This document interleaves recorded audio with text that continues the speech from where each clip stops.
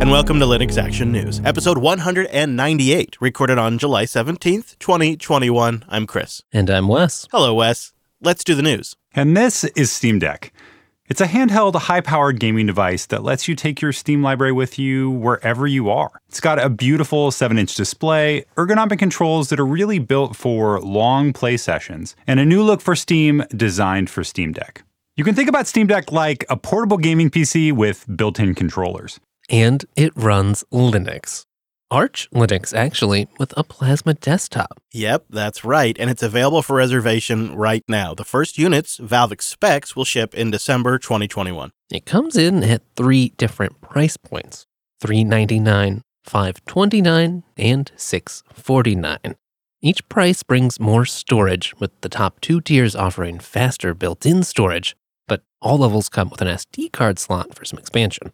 In an interview with IGN, Gabe Newell says they had to work aggressively to get the price points down to where they are now. Note, this clip I'm about to play from IGN, it has music baked in. I apologize for that, but we think that the information from the bearded horse's mouth is worth it. One of the things we're testing on this is that price performance is going to be one of the critical factors in the mobile space. And so we've had to be very aggressive in terms of pricing on the deck.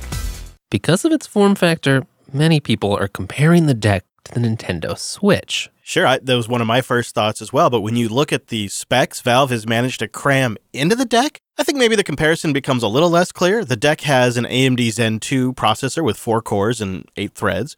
It's got 16 gigabytes of RAM. And has an 8-core GPU that bursts up to 1.6 gigahertz. So in a lot of ways, this is more comparable to a modern Xbox, but just in a portable form factor. And Valve's actually hoping that the combination of this hardware running at 720p on the display will produce really good gameplay, even at rather high game settings. And their goal is to potentially sell millions. So our view is if we're doing this right, that we're going to be selling these in millions of units. Yeah.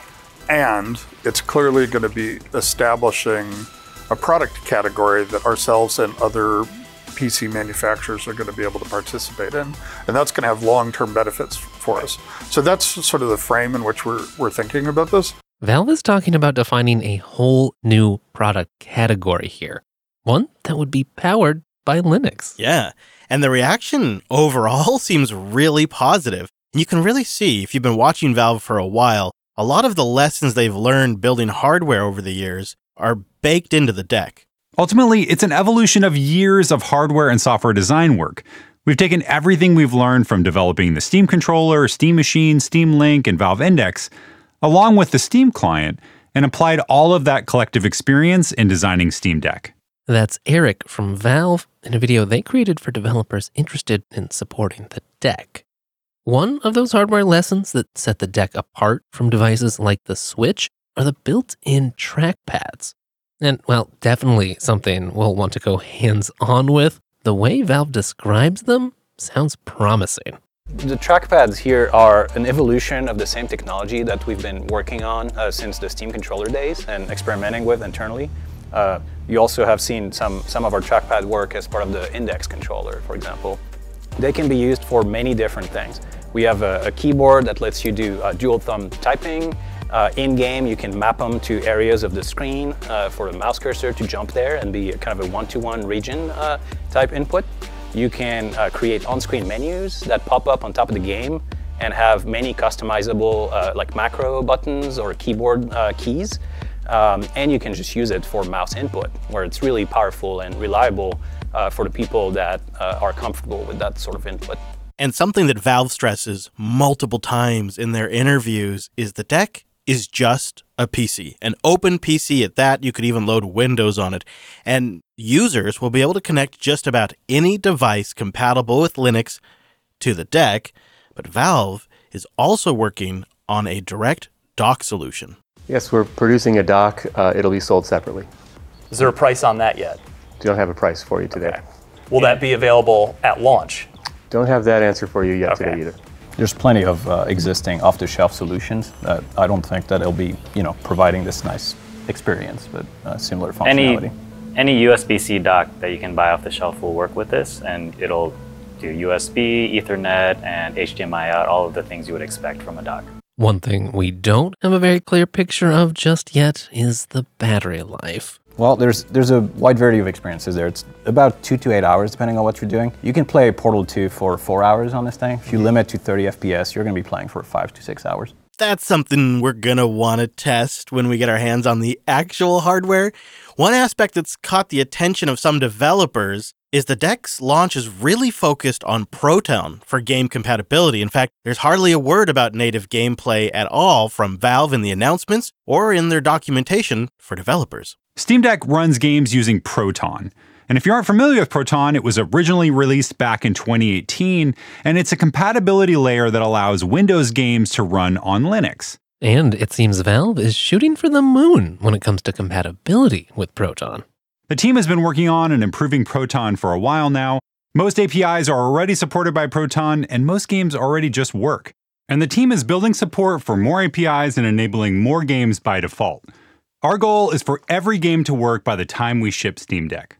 We are constantly building on Proton, and there's a lot of work that has been done that doesn't yet affect the public version of Proton, including testing of thousands of games, engaging with third parties like anti-cheat providers, work targeting game compatibility, and more. Yeah, Valve says they're actually going for 100% compatibility and that they'll be working with anti-cheat vendors directly to try to get Proton compatibility.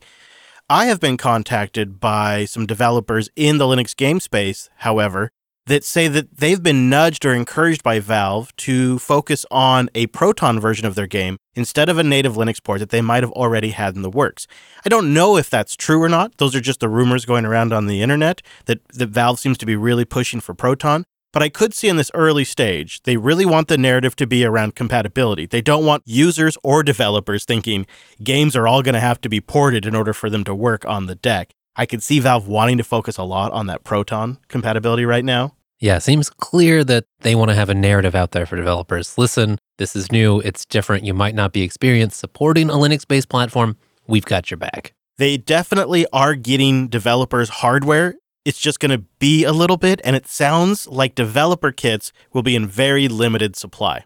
The answer is we're currently building dev kits and have earmarked some of those units for partners like you to test your games. And these dev kits will be identical to the same Steam Decks that will be shipping off to customers that they'll be playing later this year, except for a few small cosmetic differences. And supplies are really limited. And so we're going to have a program where you're going to be able to request a dev kit soon. And we'll be sure to keep you posted and let you know the moment you can submit a request.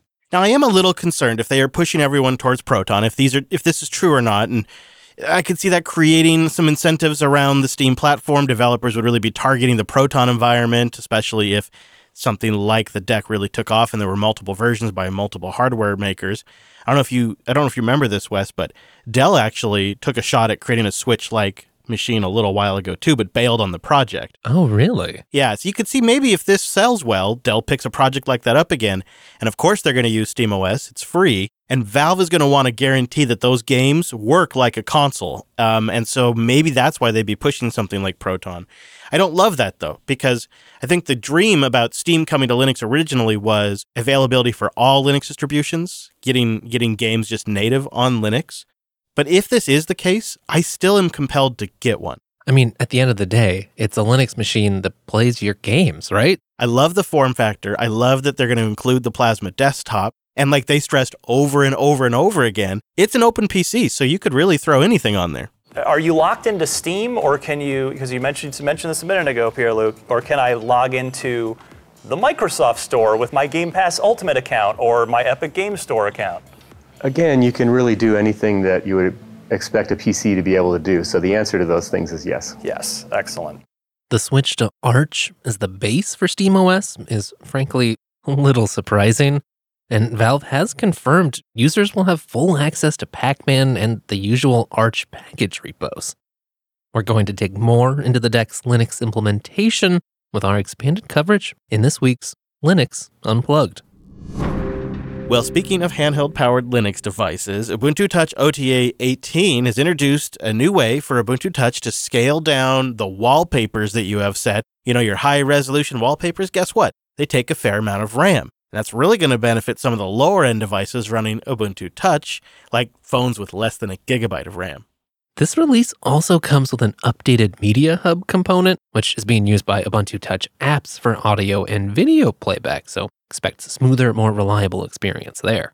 And of course, there is, as always, a batch of bug fixes that just make your experience smoother and more stable, but there is a significant fix in here for Google Pixel 2 devices that were having audio call quality problems. So you'll definitely want to check the notes for that. We covered Amazon's announcement of their Elasticsearch fork back in episode 173 in late January. This week, Amazon announced the first production-ready version of that fork, named OpenSearch. Amazon first released OpenSearch back in April, but it was an alpha then. It just really wasn't ready for production use. Amazon's making the statement now with version 1.0, which is available up on GitHub, that OpenSearch is ready for production environments. And Amazon is eager to remind everyone it's very much open source and they would like your contributions. In a blog post they wrote, "We encourage anyone to use, modify, extend, embed, monetize, resell, and offer OpenSearch as part of their products and services." They go on to say, broad adoption benefits the entire community.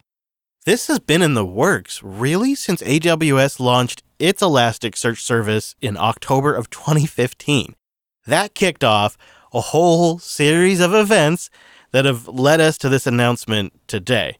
We are now living in a post-server-side public license era. Yeah, okay, so back in March of 2019, AWS created its own distribution of Elasticsearch. Now, that's distribution and not fork, because at the time, while they were unhappy that Elastic, the upstream developer of Elasticsearch, sort of keeping some of their more useful components out of the core open source project and making you pay for those, Amazon's new distro was called the Open Distro for Elasticsearch, and they were pretty clear that they were not forking Elasticsearch and still intended to contribute back upstream.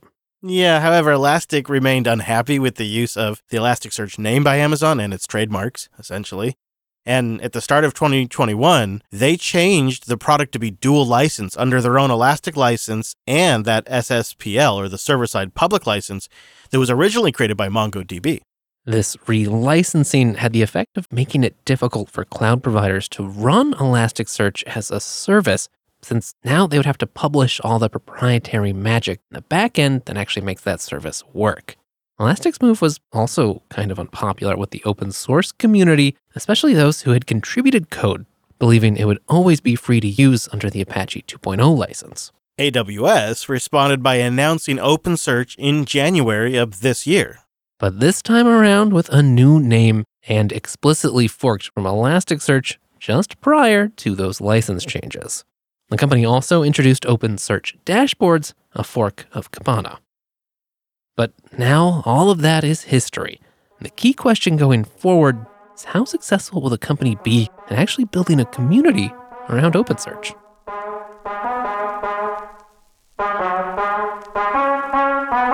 Linode.com/land. Go there to get $100 in 60-day credit on a new account. Linode started in 2003 as one of the very first companies in cloud computing. And now, 18 years later, Linode is the largest independent open cloud provider in the world with 11 global data centers serving nearly 1 million customers and businesses around the globe.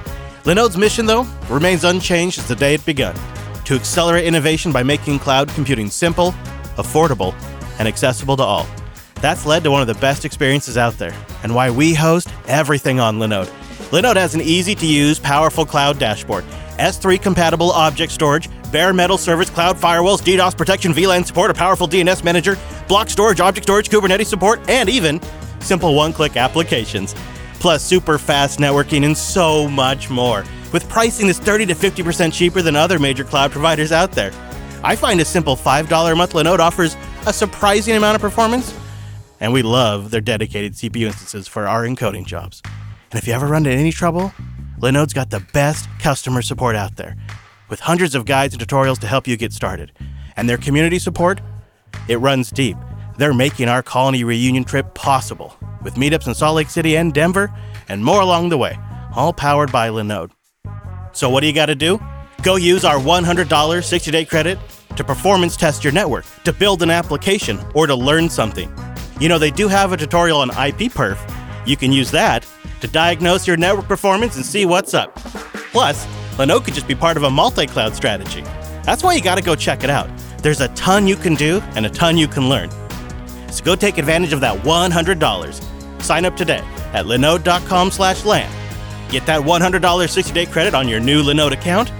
And of course, support Linux Action News. That's linode.com/LAN.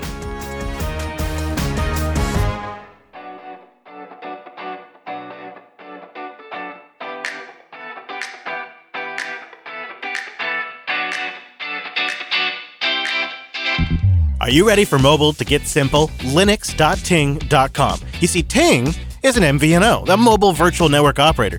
That means they're not digging holes and putting towers in, but they're getting access to the same towers. They're getting access to the big networks, but at a lower cost. And with Ting Mobile, you get the same coast-to-coast coverage as you would with, say, one of those big carriers, but you just pay less, and you get Ting's fantastic customer service. All of Ting's plans are simple and straightforward, like their new Set 12 plan. 12 gigs of data, $35 a month, unlimited talk, unlimited text.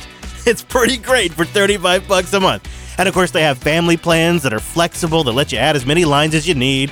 And every line has unlimited text and calls. You get a shared pool of LTE and 5G. And they have flexible pricing.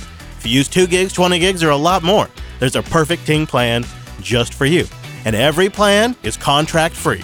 With their great interface, fantastic, straightforward UI, it's simple to switch to Ting. And pretty much any phone works with Ting because they do support so many networks. So to get started, just go to linux.ting.com. Check your current phone, create an account, and pick the plan that's right for you.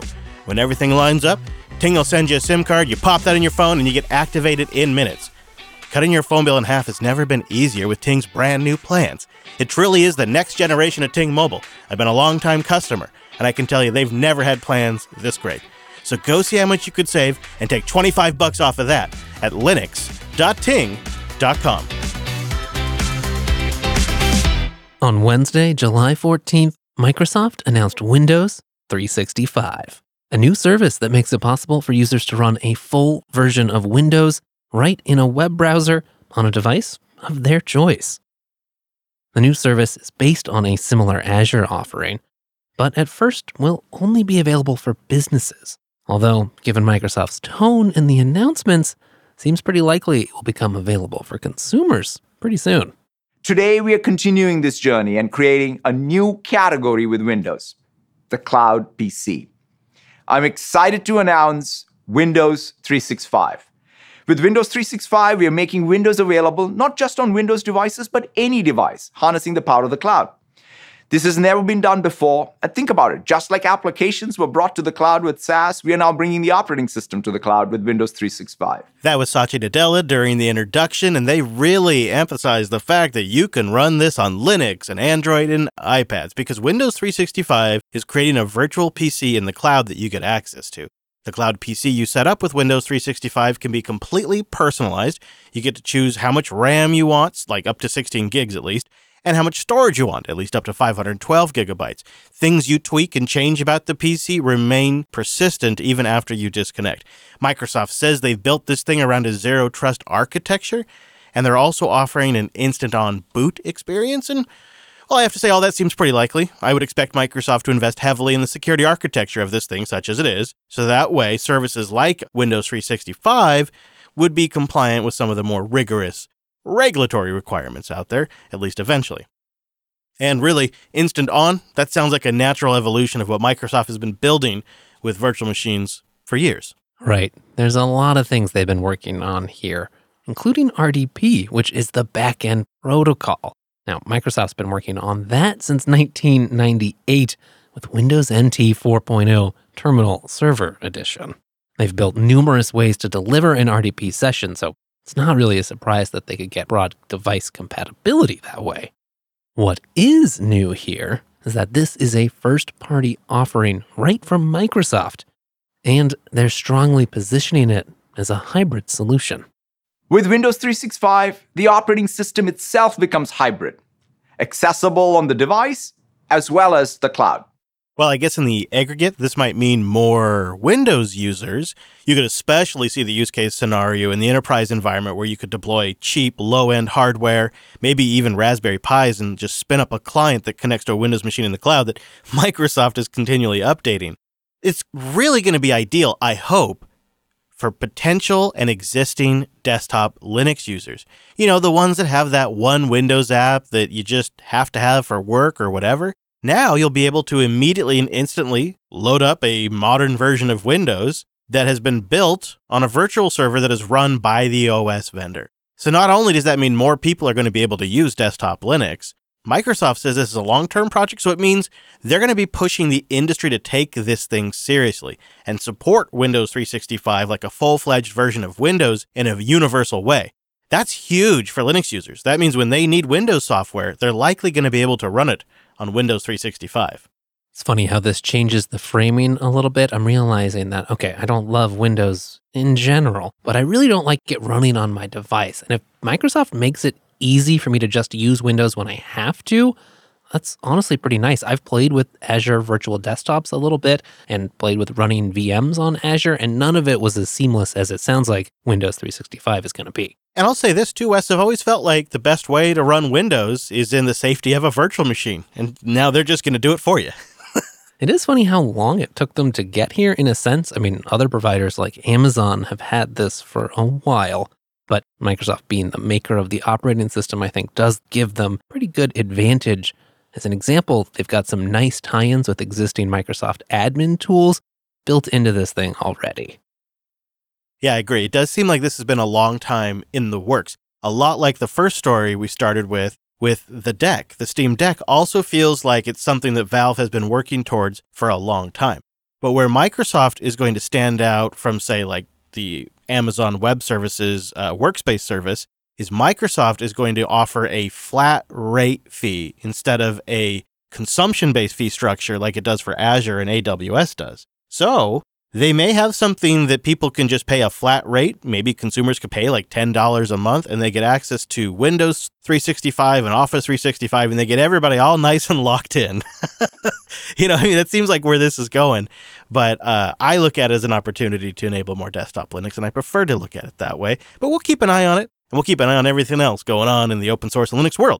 So go to linuxactionnews.com/subscribe for all the ways to get them new episodes. And linuxactionnews.com/contact for ways to get in touch. Hey, don't miss the latest self-hosted episode. It's now available at selfhosted.show/49. As for us, we'll be back next Monday with our weekly take on the latest Linux and open source news. Thanks for joining us, and we will see you next week.